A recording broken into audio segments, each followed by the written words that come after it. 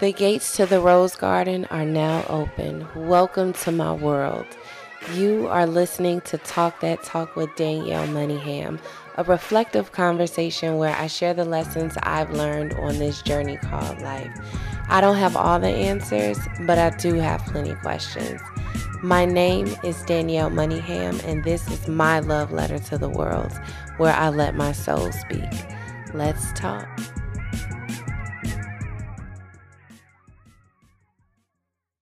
Hello, friends, and welcome back to the show. I am sitting virtually, not in the same space, but we're sharing a virtual space with my soul sister, and I'm excited to have another moment with Miranda. Hi, Miranda.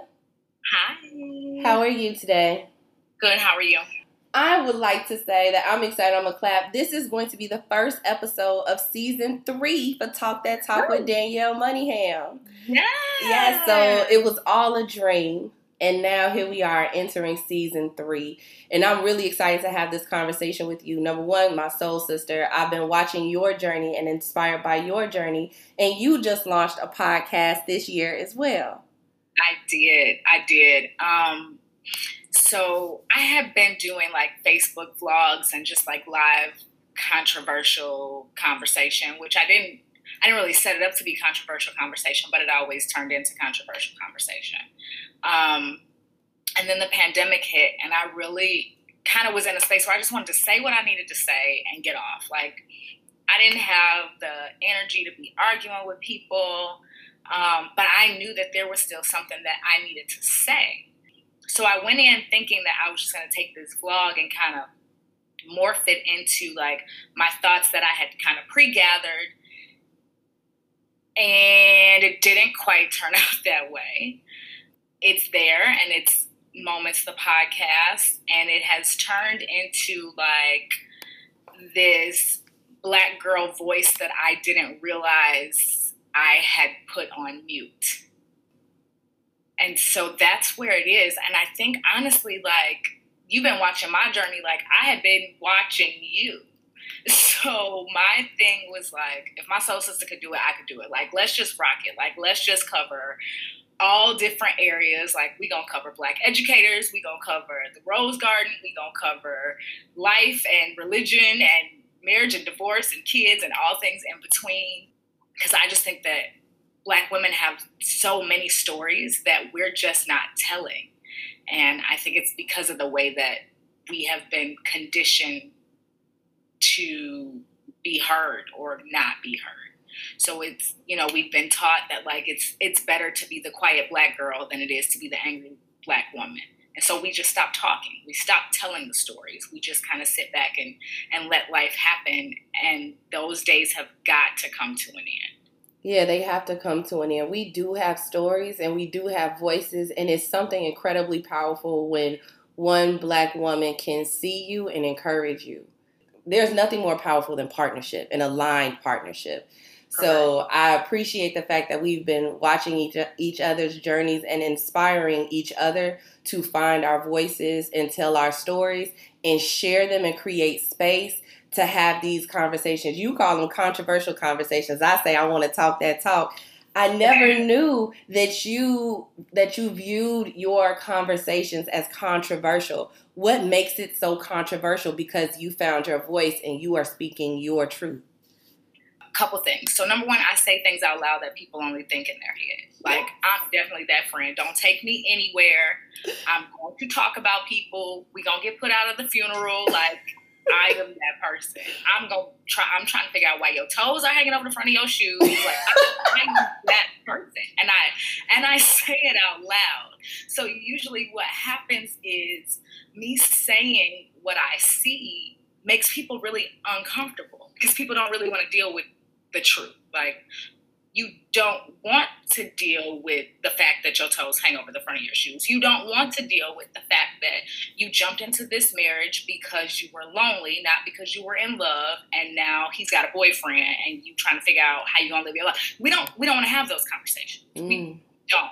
And so by me just acknowledging like, hey, I see you, like this is happening, or hey, this is what I live, this is what I experience, this is what I see, people are quick to say, no, that's not really what's happening. Mm-hmm. Like, no, yeah, it is. No, I really think you're reading too much into this. No, you're not reading. Like, you are illiterate. I'm not reading too far into it. You're just choosing to not read. You have not learned how to read, period. And so what I really thought was going to be like just this expression and just conversations over coffee, which has now turned into conversations over whatever ends up being in my cup. You find that people don't like the truth. We like the safety of presentation, and we don't like what happens when we're confronted with real life issues. And so we find ourselves in the middle of a pandemic or on the early edges of civil war or marriages with a 50% divorce rate or modern day lynchings. I mean, like, pick one. We find ourselves in situations where, as a single parent, I have to choose between my kid being at home, navigating through e-learning on his own, or me quitting my job that makes sure that we could eat. Like, and we don't want to talk about it. Even when I listed out all of the things that we were sitting in the context, I didn't name any of those. Because depending on where you are and what you are experiencing, the day-to-day is very different. And when a person speaks their truth and you don't live that truth, people love to dismiss it. So I enjoy the fact that you found your voice and you telling your stories and you saying what you see makes people uncomfortable, because sometimes people need to be made uncomfortable, especially if you are choosing to stay blinded. Correct. Like, nothing changes until you get uncomfortable, right? Like, this is part of the problem with the pandemic. In the beginning of the pandemic, we went straight into, like, trauma mode. We went into numbing through this grief and loss experience that everybody was experiencing at the same time. Like, people weren't showering for days at a time. These jokers had on the same joggers, the same leggings for 3, 4, 5, 7, 12 days. Like, and then when it was time to go back outside, none of your clothes fit. Why? Because you have become comfortable in something that was going to give with you. But you can't wear those clothes to work that you used to wear before because they don't fit. You're uncomfortable. You wouldn't have to change them if you were still comfortable in them. We don't change our hair until something about this ain't right. We don't change relationships until we're uncomfortable.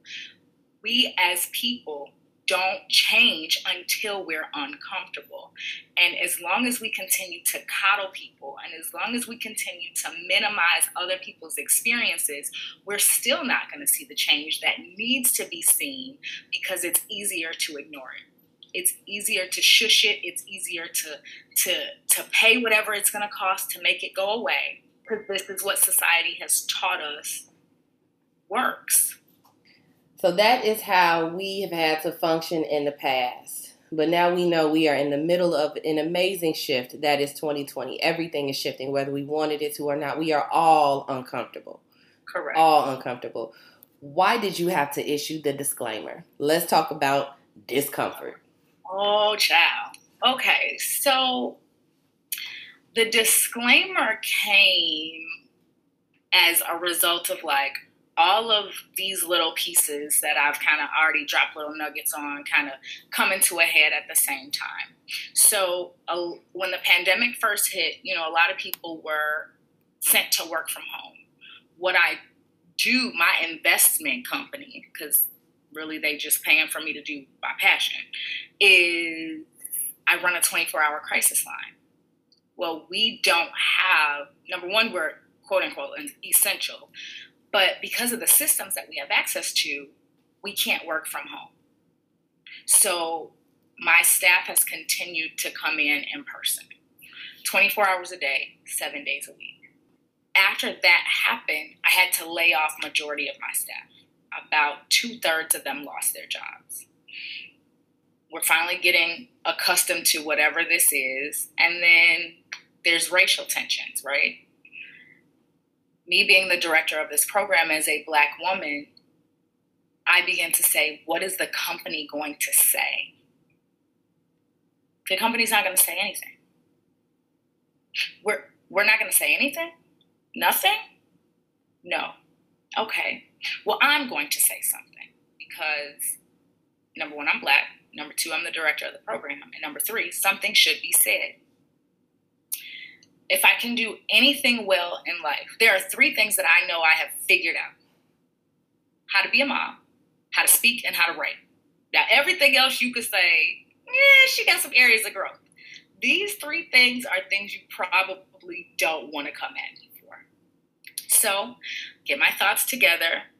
I bring it all up really nicely, very professionally, and as a safety measure, I send it through HR. Can you look over this before I send it out? Immediately, I'm told, you cannot send this out. I'm sorry, why? You're giving history. You could make somebody uncomfortable. I said, wait. I've been uncomfortable for 36 years. They can't be uncomfortable for 36 seconds to read through an email that ends with, hey, I'm here if you want to talk about it. And if you don't want to talk about it, that's okay too. No pressure. Well, you shouldn't tell people that they could come and talk to you. You need to refer them to EAP. Why would I refer them to EAP when I have the same degree that the people at EAP have? For people who don't know what EAP is. EAP is I think it stands for Employee Assistance Program. Mm-hmm. Yes, basically like you can get so many therapy sessions or whatever for free that the company covers if you're going through whatever life experiences you may be going through. So I was basically told, like, you shouldn't be inviting people to talk to you. You should be referring them out. You're giving history. Your email has the potential to make people uncomfortable, and you use the words Black Lives Matter. So I said, okay. So I was told, this is the email that our parent company sent out. Why don't you use this as a template and mirror what they said? And I said, I will do no such thing. There won't be an email because what I won't do is sacrifice the truth. So things got real sticky. I got called into a meeting the following week, was told that I was potentially a liability. I couldn't make people uncomfortable. We could be sued.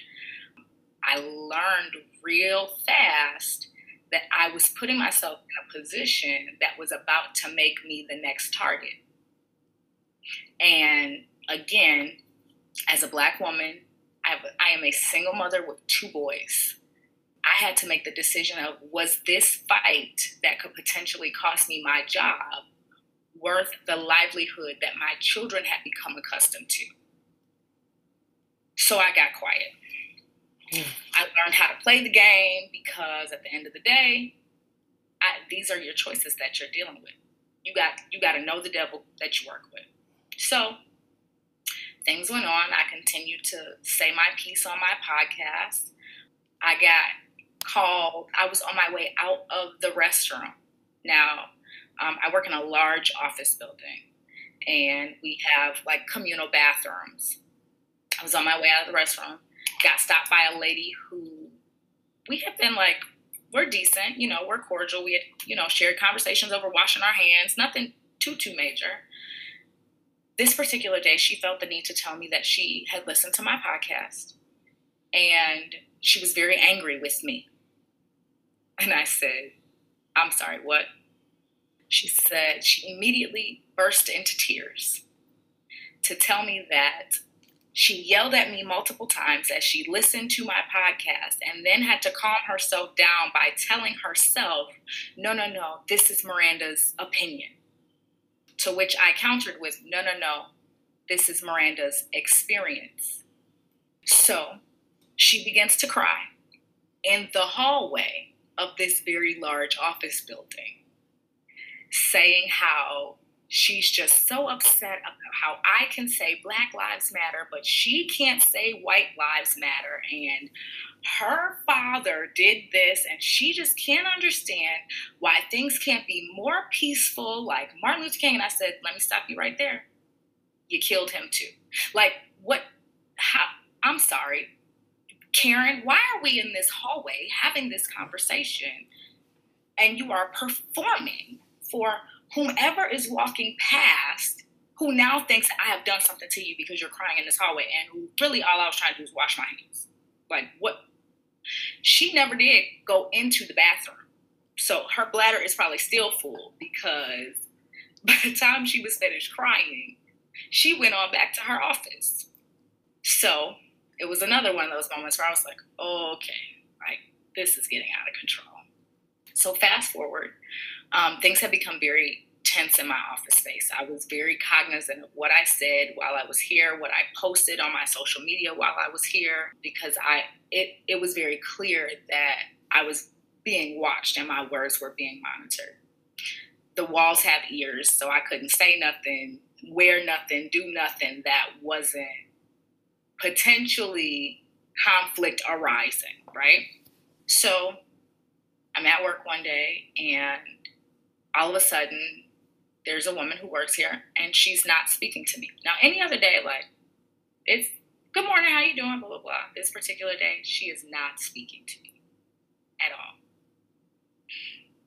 She was not supposed to be at work the following day. She came to work the following day, and so I said to her, oh, I thought you weren't going to be here. She was like, oh, no, I wasn't supposed to be here. Now, this is after riots and looting have happened in Chicago. She's like, I wasn't supposed to be here. I was supposed to go and help my friend whose store got looted downtown. She said, but he got some other help, so I'll have to go and help him once he gets his next shipment in. And I said, oh, man, that sucks. I'm sorry to hear that. She says, yeah, actually, that's why I wasn't talking to you yesterday. I said, I didn't loot his store. She goes, no, but I was reading the comments and somebody wrote that that's what they get and this is reparations and they have insurance, so they'll get it back anyways because Black Lives Matter. And so since, you stand on Black Lives Matter, I just figured it was best that I not talk to you. Okay. Now, let me blow your mind. My mind's already blown. Is there more? The conversation was with the woman who runs HR. The woman who was not talking to you? Yes, ma'am. Is the woman who runs HR?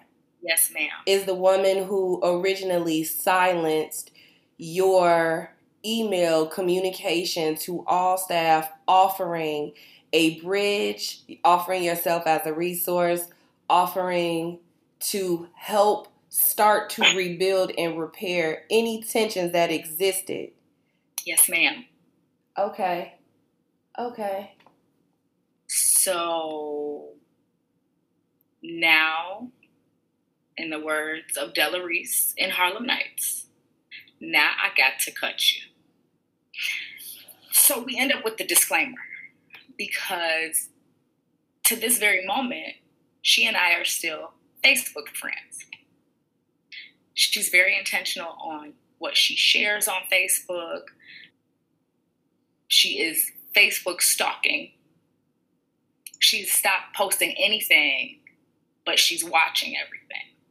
So it got to a point to where I had to really just tell people,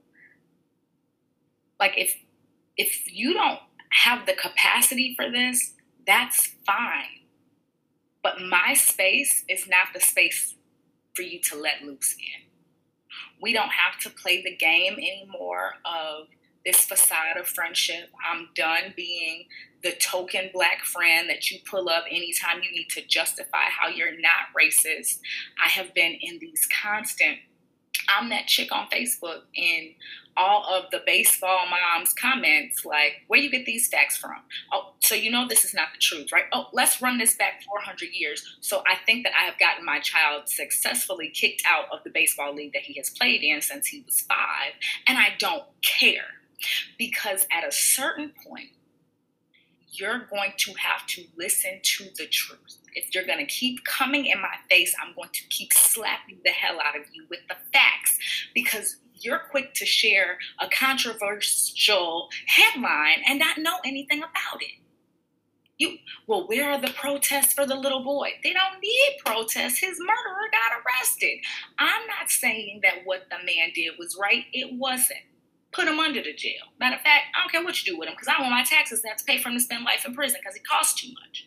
It's going to cost more for us to imprison him for life than it would be to send him to get his PhD. This is dumb. Figure out something else.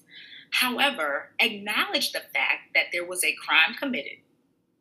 The person who committed the crime was charged and arrested and will surely serve the consequences of his behaviors.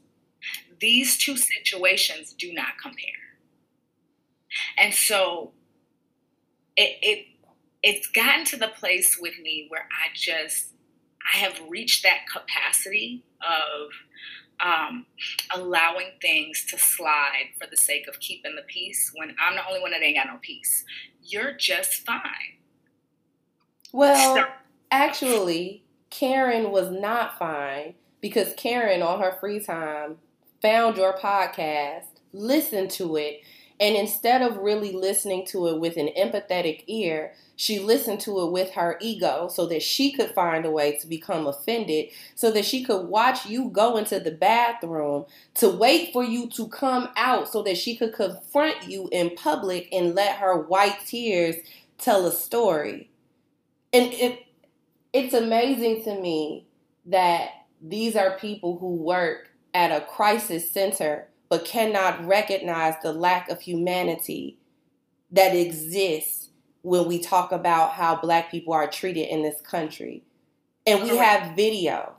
How many videos do we need to see before you understand what Black Lives Matter means? It means what it says. Black life has value. And if they can't get to that point. Okay? Why? What's the barrier? What is the empathetic barrier? Is it just lack of empathy? If you had to boil it down, what is it? No, there's not an empathetic barrier. There's an apathetic barrier. Tell us the difference. Come on, counselor. They don't care. They don't care because it doesn't have a direct impact on their lives. Prime example. You not saying nothing while they killing all these other little kids. All of a sudden, your little nephew get killed. Now you on the news. Now we trying to figure out why we not marching for little kids. People don't care about issues until it hits their doorstep. This is not any different, aside from the fact that it is racial. We have to remember that these are the grandchildren or great-grandchildren of the same people who made our grandparents stand outside in the rain, the same people who shot them with water hoses, the same people who spit on them for wanting to be able to sit at the same table or ice cream parlor. So what is in you eventually comes out of you. The Bible says you can tell a tree by its fruit. The fruit it bears, right? So if this is what's in you, this is what's going to come out. And they don't care because it's not an impact that they have to go through. They don't, and then they're unwilling to have the conversation. They're unwilling to fact check. They're unwilling to be uncomfortable because that might really even out the playing fields. And God forbid you're not in the position to be seen when the playing fields are even. It comes back to the same argument of, oh, you're in this school by affirmative action. No, your wife is in this school by affirmative action. I'm in this school because I work my ass off. There's a difference because white women benefited more from affirmative action than Black people ever did. Whenever you get through. And that's a fact. You can Google it. It's a fact. We want to talk about housing assistance and SNAP benefits. White women. Google that one too. White women. You want to talk about entrepreneurship and higher education? Black women. Google that one too while you Google it. So if you're going to have the conversation with me, you better come with the facts, because I am the chick who has had to defend my Blackness all the way around the globe from the time I was born. I was born and raised in the suburbs of Chicago, which meant that I was not Black enough for my West Side family members, and I wasn't white enough for the people I went to school with. All I know is how to justify my identity. And at 37 years old, I'm tired of it. I don't have to explain to you how I got here. Run my resume. I shouldn't have to pick and choose whether or not my hair is professional enough, whether or not my clothes are provocative. They're provocative because your body shape is different, not because my clothes are provocative. Because you want to talk about professionalism, but you've had on the same leggings that you clearly paid $3.99 for 4 days that I can see through, but yet I'm provocative. Like, let's have all of the conversations and address all of the things about me that really make you uncomfortable, because you're really not afraid of the drug dealers and the murderers and the gangbangers, because you know that they take care of themselves. What you are afraid of, though, is that women like us and the children that we will bear and the men who we have married and will marry have the ability to shift the influence of this country, which puts you in a position where your nepotism will not be able to outshine my education. It just won't. And you can't silence me, and you can't make me feel bad for having a voice, and you can't try to use my words against me as a weapon, because I spoke my words on purpose. And there are two things that you will no longer be able to take: my voice and the facts. So that is the gift that we have to give our children. The facts. Whether they hurt, whether they make it uncomfortable, whether they cry through it, they get angry, whatever their response is, validate their emotion, but give them the facts. Stop sugarcoating stuff. All things. Race, molestation, education, politics, death. We shelter kids. Oh, well, we just not going to talk about this in front of Ray Ray. No, tell Ray Ray. So that he grows up with an understanding of what the truth is, and nobody can take that away from him. You can incarcerate me. You can sit me in the corner. You can fire me, but you cannot take the truth. You can isolate me. You can pretend that I don't exist. You can try to do everything that you can to erase me, but the facts will always play out. What's done in the dark will always come to the light. Right. And the more you isolate me, and the more you try to silence me, and the more you try to strip what I know is the strength that I have, what you're actually doing is proving my point. Because none of this would have been an issue had you just let me address the issue when it came up the first time. It's amazing that you were not able to send out the communication to start to create the space to have the conversation. But the same people who wouldn't let you send that out will go and listen to your podcast and read through your comments so that they can have feelings and operate out of emotion with you. Correct. Because while they may be ignorant, they're not stupid. It's intentional. First of all, you put me in a space where you have explicitly said to me that I am a potential liability. And then you create opportunities for me to display that exact liability. I ain't got these degrees for nothing. I see you. Yeah. And I see the game that you're playing. But again, at the end of the day, I am a mother of 2 children. So I'm never going to allow my kids to be the sacrifice. Not at work, not in the streets, not by the hands of police, not in education, and not in any other situation that I have any influence in. So I'm going to let you stomp through here and look real foolish. What's wrong with her? I have no idea.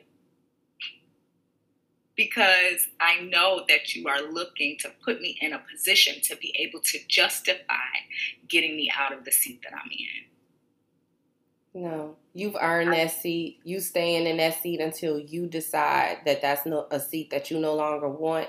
And your voice is just being magnified louder and louder and louder. They made it worse by not letting you create that space.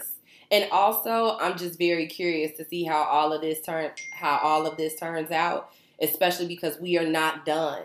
We are not finished in real life. We are still moving through all of this conflict, still moving through, living through the largest civil rights movement of our lifetime. We're still here, and your voice is still here, and your voice and your podcast and your vlogs, my voice, my podcast, my organizations, our missions are not going away. No, they're not. But I can tell you how it's going to play out in this space. You could not acknowledge the pain that I felt as a human, which means you don't deserve the acknowledgement of my professionalism. I don't lack it. I just understand that it's like respect. If you expect to get it, you ought to start by giving it. And since you chose to decide what was appropriate, what things could be uncomfortable, and which ones couldn't, then you can figure it out once I move. We have to get to a place where we have an exit strategy. Look, I'm queen of an exit plan, okay? The HR pro in me enjoys an exit plan and a transition plan because people deserve to feel safe at work and deserve to not be in a hostile environment. And if you're being accosted when you're coming out of the bathroom, and if the HR person is telling you that they had an attitude with you and we're not speaking to you, that sounds pretty hostile to me. Correct. And like I think what people fail to realize is a lot of times situations escalate and people get opportunities not based on what they know, but based on who they know. So you should be very careful with the bridges that you burn because you don't know who it is that's rescuing them on the other side. You potentially telling me that I was a liability set yourself up for a lawsuit. Yeah. However, because I always think beyond this moment, I realize that it's not worth the exhaustion that it would take me in this season to go through all of that.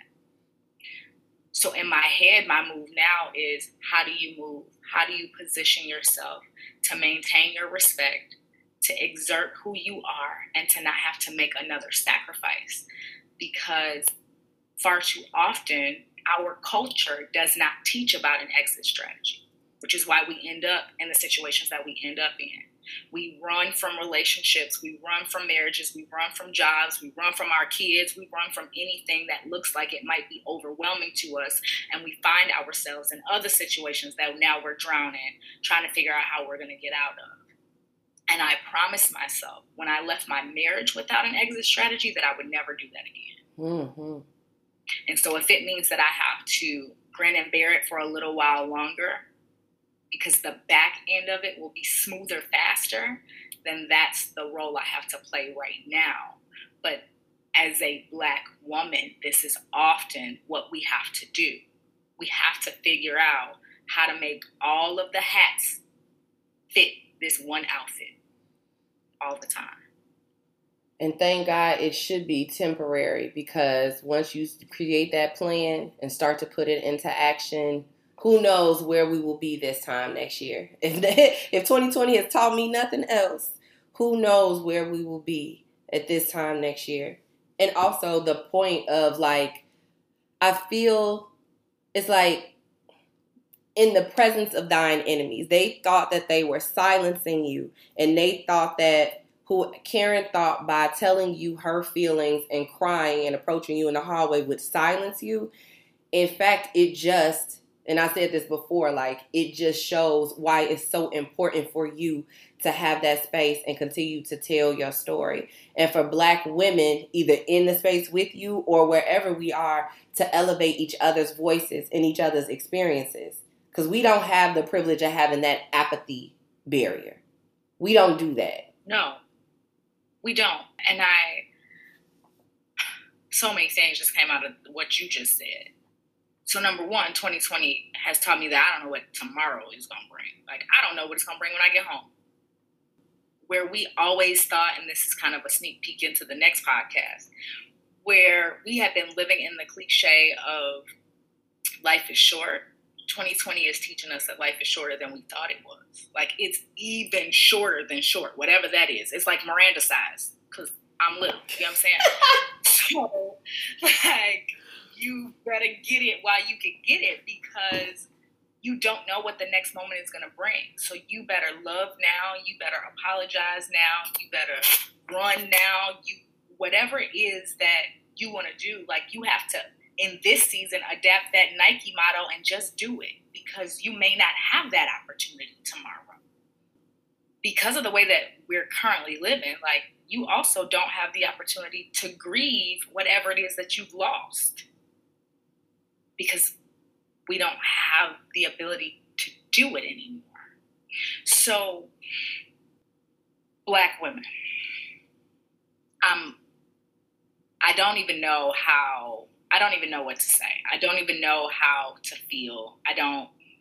I'm rarely lost for words, but I am lost for words, because I think that Black women are the only people expected to show up, show out, support, clap, carry, fight, ignite, educate, love, forgive, apologize, and nobody ever does it back.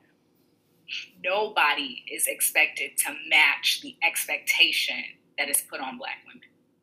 It doesn't matter how much we carry, we expected to be able to carry some more. It doesn't matter how many times we've forgiven, we're expected to forgive some more.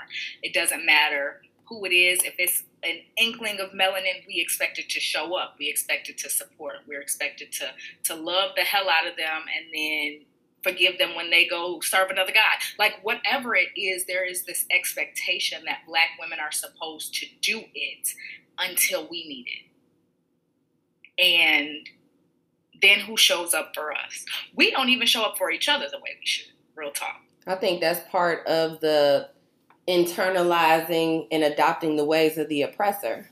There's no way in the world that Black women should not show up for each other all the time. No way possible.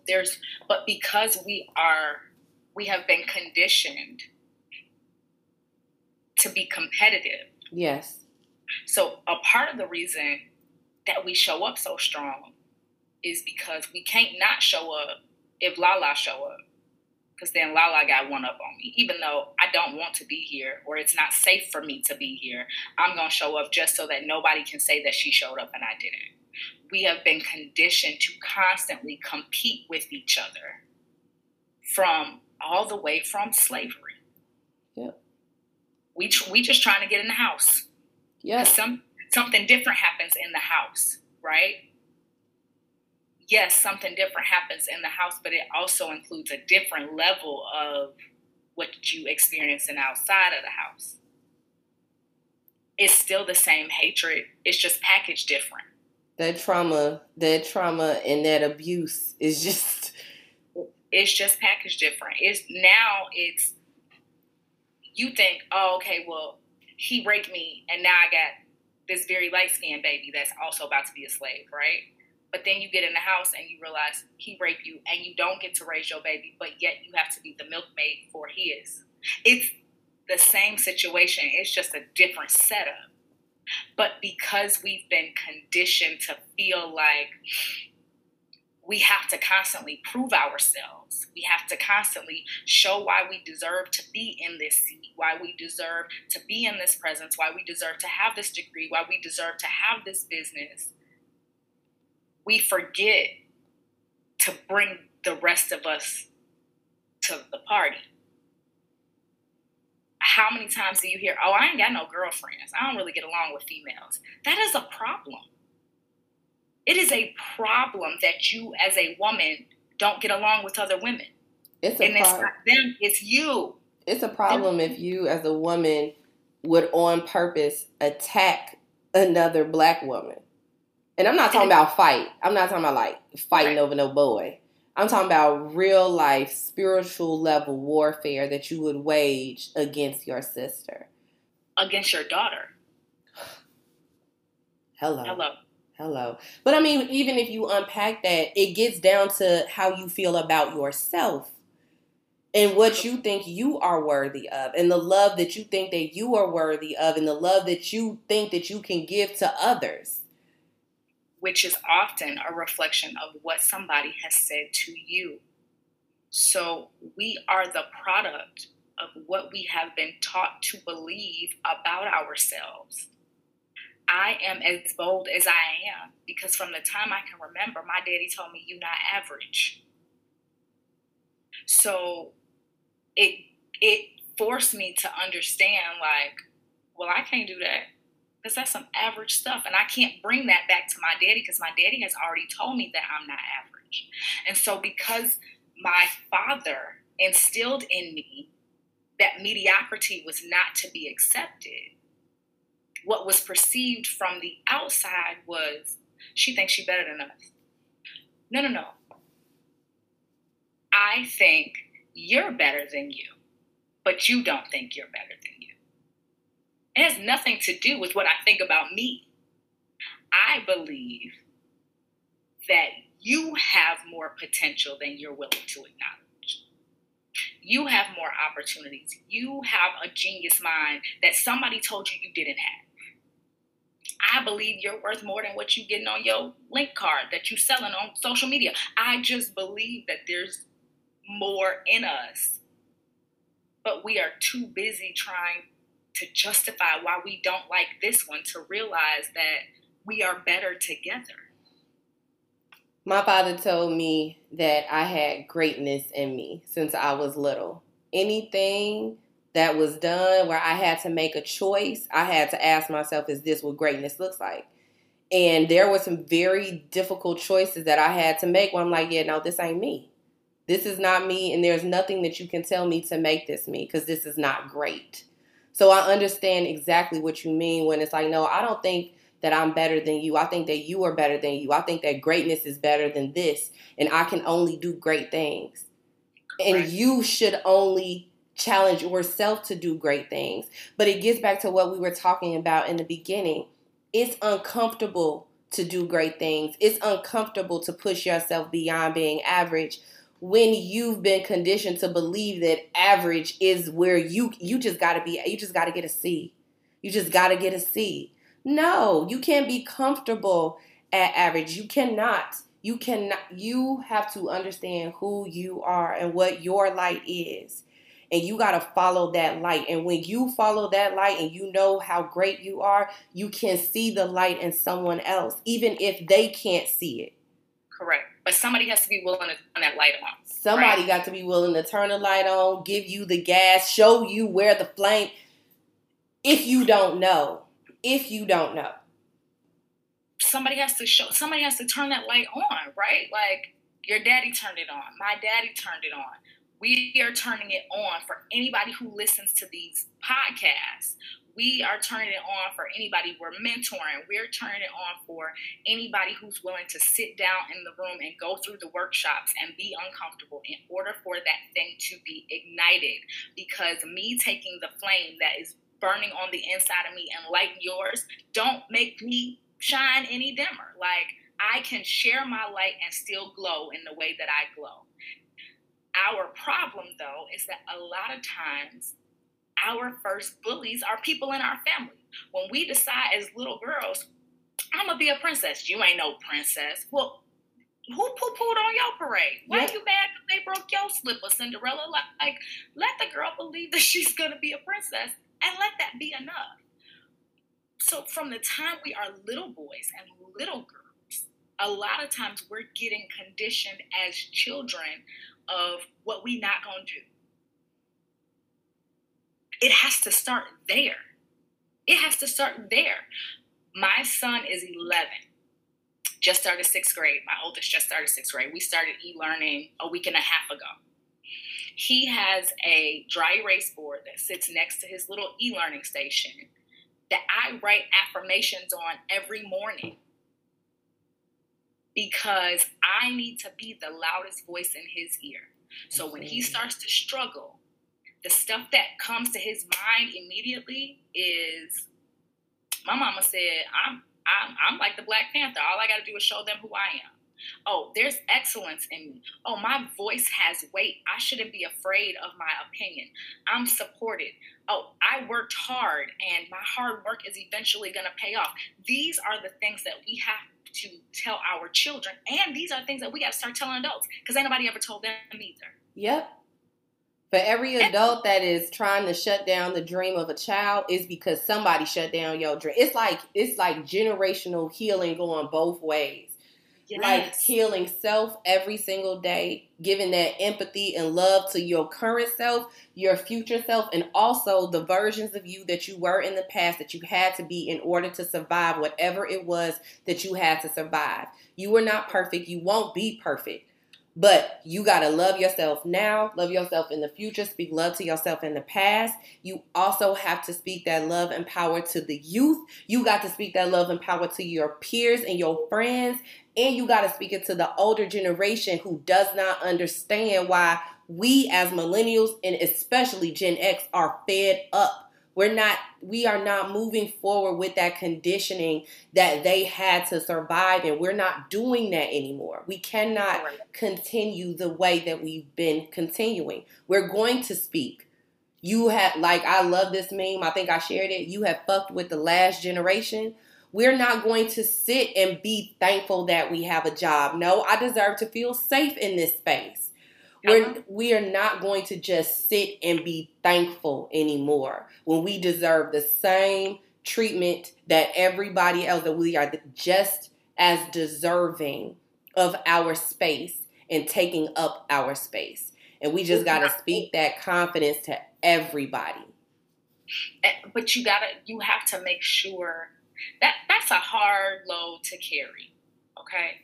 Especially if your circle is not pouring that stuff back into you. So I would ask, do you got the right circle? I don't care who you are. I don't care how old you are. I don't care what profession you're in. You need a mentor. Yes. Yes, you do.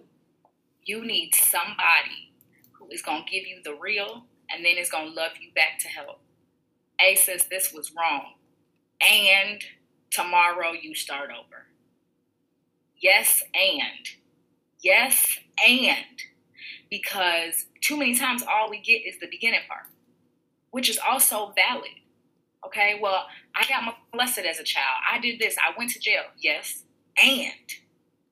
Hello? You may not be responsible for the things that, it may not have been your fault for the things that happened to you yesterday, right? But you're responsible for what you do with them tomorrow.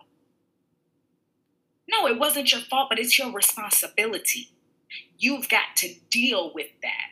So this whole concept of, this all I know, this what my mama did, this what my daddy did, that, no. Because first of all you got to do is ask Siri, and she can tell you how to not do what your mama did. I promise you she can. She knows everything. Google it. Connect to somebody who has already been or is already currently sitting in the seat that you're trying to get to. Stop talking to people who ain't been nowhere. How can you tell me how to get to a place you ain't never got to? And that you have no intention of going to. Correct. And be okay understanding that there's levels to this, right? Everybody has a role. People have to figure out what their role is and then play it. Play your role and do it well. Me playing my role doesn't shade you playing your role in whatever that role may be. I know for me personally, as loud as I may talk, you're never going to see me at anybody's protest. Why? Because I'm a single mom with 2 kids and people don't know the difference between protesters and looters, and I can't afford to disappear for 3 or 4 days because they didn't confuse me with whoever else. That's not my role. My role is, however, to continue to make people uncomfortable and continue to have hard conversations and to go into schools and to workplaces and to churches and to groups and to sit down and have workshops on anti-racism and to begin to dispel the myths on both sides, from our side and their side, our generation, my kids' generation, my grandmama's generation. That's my role, and I need to play it. Somebody does have to riot, because they wouldn't listen to me if they wasn't out there kicking windows out, right? Like, okay, well, you don't have to riot. They did have to riot, because we wouldn't be having these conversations if there were no riots. And we wouldn't be rioting if Black people weren't getting murdered in the street by police officers, because there was just another one. Like, it's a cycle. It is a very sick cycle. And now it's gotten to the point where it's not just, oh, well, he was in the midst of committing a crime. Now I can't call for a wellness check on my family who I know has mental health issues, because now that's a threat too. So where is it safe for me to just be? Not at home, Breonna Taylor. Not in the street. Not in the psych hospital. Not walking down the street with your Arizona can. Apparently not coming out the bathroom from washing your hands either. No. Because that situation could have escalated terribly. It could have. Had the wrong person come up at the wrong time. What do they say? The pen is mightier than the sword. It is very evident that your voice makes people very uncomfortable in that space, and they still seeking out your voice, which is why it's comical and sick. Correct. But it just goes to show that in this moment, while we are still moving through, your voice and your podcast and every single moment matters. And I'm just glad to know that, like, even if you thought it was just you vlogging and documenting, like, and starting to have conversations, the fact that people are literally seeking you out as a way to keep this up, it just goes to show how much more work we got to do and why our voices are so important, and these stories will be told and shared and heard, because this change has to stop. But for me, the way that I am going to make sure that I use my voice and my light to help others is to always amplify the voice of Black women and tell the stories of other Black women and create safe spaces for Black women to be authentic and to be who they are, because in this space, we can be authentic and be a version of ourselves that we cannot necessarily be when somebody's accosting us outside of the bathroom. That's when you got to go back and figure out, how am I going to create this podcast to be able to express myself? Because I could not say to you what I wanted to say to you when I wanted to say it. Correct. Correct. And if you was mad about my tone here, if you was mad about these words, imagine the unscripted, raw emotion that you would have got had I not been who I am. Hello. That's what they don't know. I am my daddy's child. And my father was a West Side man. So my father will cut you clean up. Okay. And then put his degree on top of your head when he finished. Okay. Don't miss it. It's amazing though. Like, I'm excited about where both of our journeys are going to take us, to be able to create and try to create goodness in the midst of this chaos. It goes to show the gifts that God has given us. So I feel very blessed and very humbled and very honored to have learned this story. Like, I love an origin story. I'm so proud of you for launching your podcast. I listened to the disclaimer, which is your most recent episode, and I was like, what happened here? How did we get here? So to hear what happened and to know that you still are there, it's not like we're talking about something that happened a long time ago. Like, this is still going on. Correct. So, like, I am sending you love and positive energy and all of the power to be who you are. Where can people follow you and connect with you and listen to the disclaimer as well as your other podcast episodes? So my podcast is on all podcast streaming networks. It is Moments with Miranda. And you can find me on Instagram and Facebook as Moments with Miranda. I try to keep it simple, understanding that, like, these singular moments have the power to change our lives. And I think 2020 is showing us that it is literal moments that are changing the trajectory of life. Never. When we sat down last year, never would I have thought that this would have been the next conversation. Like, we had all these plans and stuff that we were pulling together, and life was like, no, this is it. The funny part is that was this year. I think that was like February. See, that's how long. That's 2020 is the longest year ever. Okay, it has been a very long year. We never thought that it would have been like this. Like, never. But 2020 is the book of Job, and I'm just trying to figure out, like, man, I don't even know. And I'm just wondering, like, I don't believe in coincidence. I believe that all things are God's intentional design, be it relationships, friendships, business partnerships, the way that life unfolds, period. I don't think that it was by happenstance that we went to college together, but we were not close in college. You know, like, it took us being full grown women to be like, hey, sis, I see you. And I think that's how, like, this sisterhood was built. And so I don't think that, I know for a fact that even in this, it's not over. Like, I don't believe that it's just going to be us going back and forth hollering, that's my sister, and I'm going to forever rock with her. I'm just wondering, like, how all things are going to come together. I don't know if it's going to be some dope Black women's program that we end up co-owning and, you know, literally having, we always talk about, like, creating the space, but, like, literally creating the space for Black women to just show up and be. There's always this expectation that we got to show up and do stuff. And I'm just really hoping that God creates an opportunity for us to have a space where they can just show up and be. Show up and be. I love that.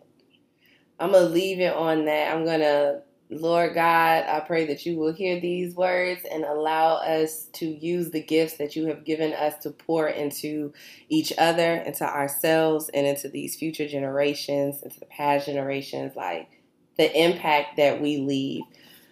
To close out with a Wakanda Forever, you talking about some moments, the loss of Chadwick, and just how he used every single moment. I feel like Obama's tribute was the sweetest. He said, like, what a good use of his years. Yes. What are we doing with our moments?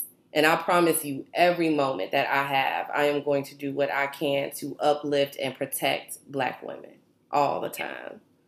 So thank you for joining me in the Rose Garden. I love my soul sister, Miranda. Yeah. Check out her podcast, and I will talk to you guys later. Bye. All right, superstars, we are all out of time.